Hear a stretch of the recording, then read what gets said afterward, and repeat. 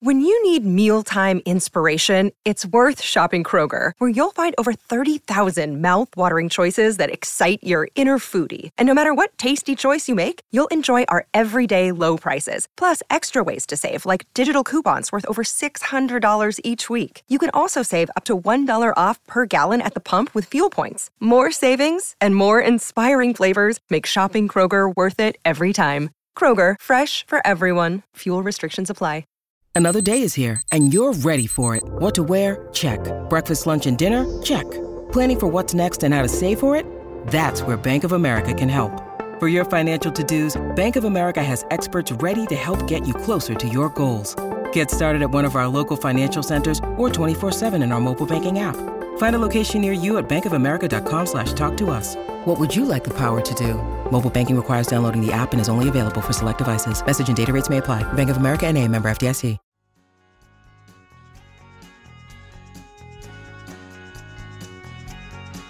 Good morning, folks.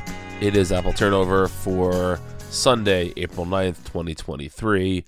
Happy Easter to those who celebrate. I'm recording this before the NyQuil kicks in, so we'll see how this goes. The Mets won their game yesterday against the Miami Marlins 5-2. Kodai Senga looked great for 5 innings, looked okay for a 6th. Pete Alonso and Eduardo Escobar hit home runs. Jeff McNeil drew a bases-loaded walk on his 31st birthday. And the Mets are back over 500 with a 5-4 record. Senga looked impressive today in his first home start for the Mets. Like I said, in the 6th inning, he faltered a little bit.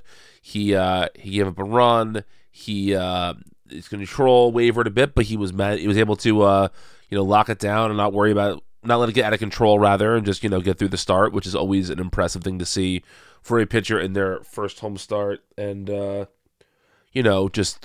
you want to see somebody be able to make the adjustments when things aren't going so well after a good start. And that is exactly what he was able to do. So it was a really, really quality start for him. And I love watching him pitch. That ghost fork is such a fun pitch. Even though he was bouncing it a bit late in the game and bouncing it, considerably outside the zone, sometimes, 40 feet from the pitcher's mound, it's a very cool pitch. And his slider really impressed me today. I hadn't heard as much about his slider, but his slider was very impressive, as Keith Hernandez would say. Pete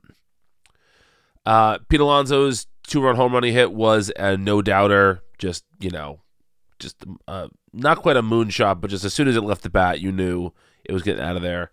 And Eduardo Escobar's home run was an opposite field job, and he was incredibly happy because he has had a terrible start to the season.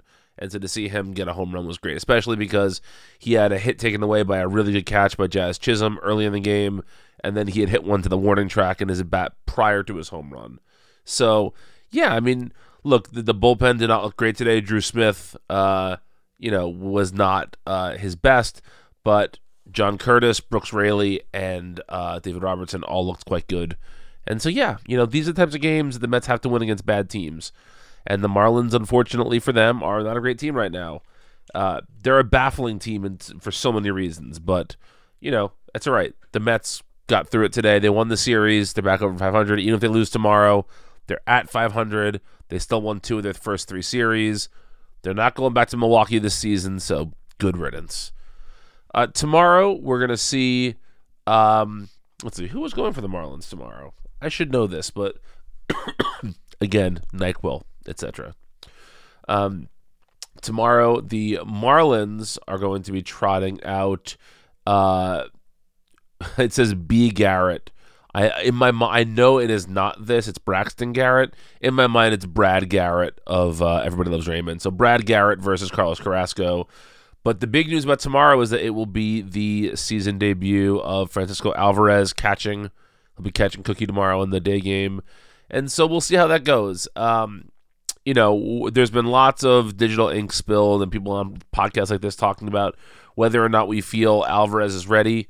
But regardless of whether he's ready or not, this is the opportunity that's been given to them. He needs to be playing, so I'm glad to see him starting tomorrow's game. And because he's starting against a lefty, he might get he has a better chance to collect a hit or two as well. So yeah, that's how we're gonna be spending our Sunday here in Metsville, watching Alvarez watching Cookie and hopefully sweeping the Marlins for the Mets' 6th win of the season. That will be a very, very nice outcome.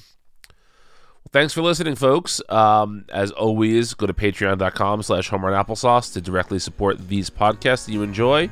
Follow me on Twitter @BrianNeedsAnApp. And until next time, let's go Mets.